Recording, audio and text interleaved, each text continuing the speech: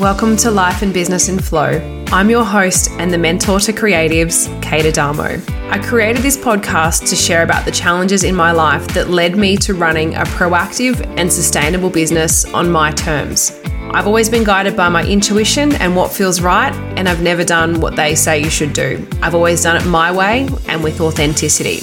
We'll talk life, health, boundaries, business, brand, finances, worth, and everything in between. Because when we get clear on the foundations and value ourselves, we create not only a sustainable business, but a life that flows. And I want that for you. Thank you for being here. It means the world to me.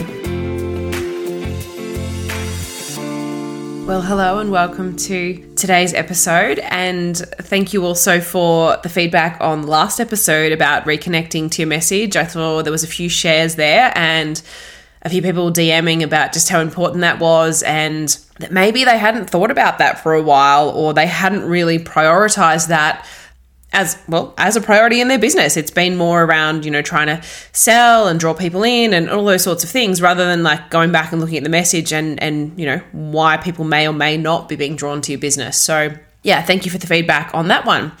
And today, with most episodes that I record these days, I really feel into what's been going on and conversations I've had with clients, or maybe what's happening in my business. And this week I wanted to share just a few conversations that I have had with clients recently. I wanted to chat about just really, a health check on your business, or just, are you really feeling stuck in the weeds? Are you feeling stagnant? Are you feeling a little bit lost, in your direction? And what to kind of do around that, or what I've been, doing with my clients. And it's such an important thing. And I think sometimes we think that we have to do it all ourselves, figure it out ourselves, that we shouldn't lean on people, that we shouldn't be vulnerable, that we shouldn't, share our problems with others, or, it's up to us to figure it out. And that's absolutely not the case. And in my business over this last, 5.5 years or so, I've reached out to so many people and gotten support, or, paid people to make things go away. I don't know how to do it. What's the easiest way? Who's the person who can fix it? Let's find them and let's just do it. I get clear on what I want, and then I search for the people to help me do it. And I think a lot of the times, from what I've seen, is people get stuck in the how. And it's one of the words I hear all the time. Yeah, I want to do this, but I don't know how, or I don't know where to start. I'm not sure. There's a lot of how. And something that a mentor taught me many years ago, I think my first year of business, was get out of the how. And that has remained with me on this journey. And I'm so grateful to have had that insight from her, because it's really just working out what we want. What's the first step towards that?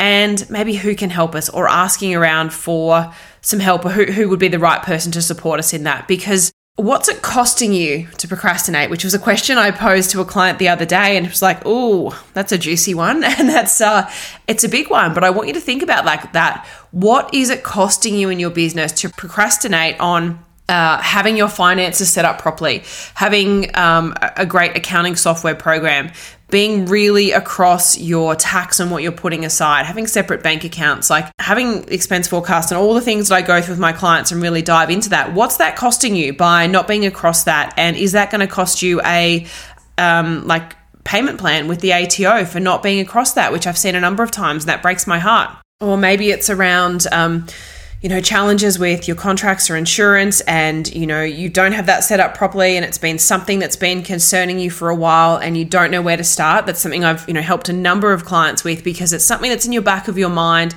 and it's bugging you, and it's something that's taking up space. And for me, I'm all about a couple of main things. 1, getting out of the how, and 2, creating the space. And 3, if you don't know how to do it, pay someone or find someone to make it go away, because the procrastination and the stagnation is a little bit exhausting. It's taking up that mental space. It's not moving the business forward. It's always just there, just in the back of that mind of, I haven't done this yet. I should have done that. And it's making you feel like you're not achieving and moving things forward.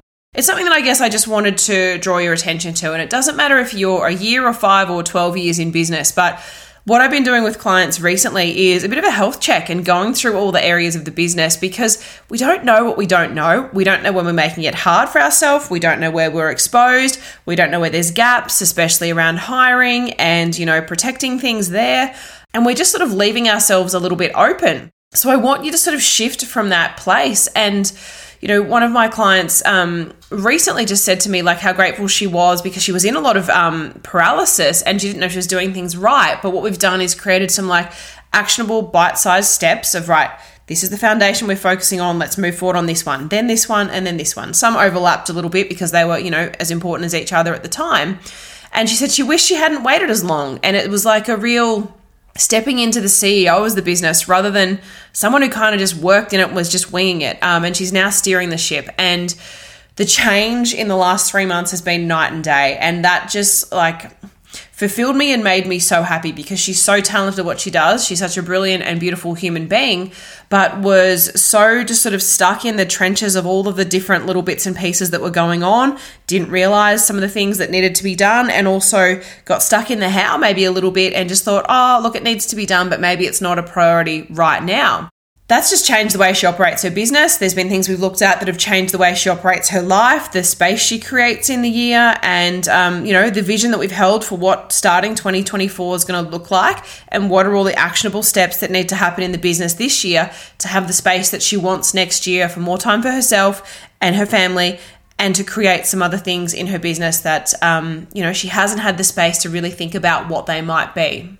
And that's just so exciting to watch, and to just have her share that it was so interesting that she didn't really realize and didn't, want to be vulnerable and put her hand up and ask for help. But now in that realization of it's okay to ask for help, and there's people around that want to help, and that you don't have to do it all yourself. And that's just, not only at home, but that's being a mum and all of the things. So, I think asking for help is such a big thing that we need to think about, and where could we be getting a little bit more support in our business and at home.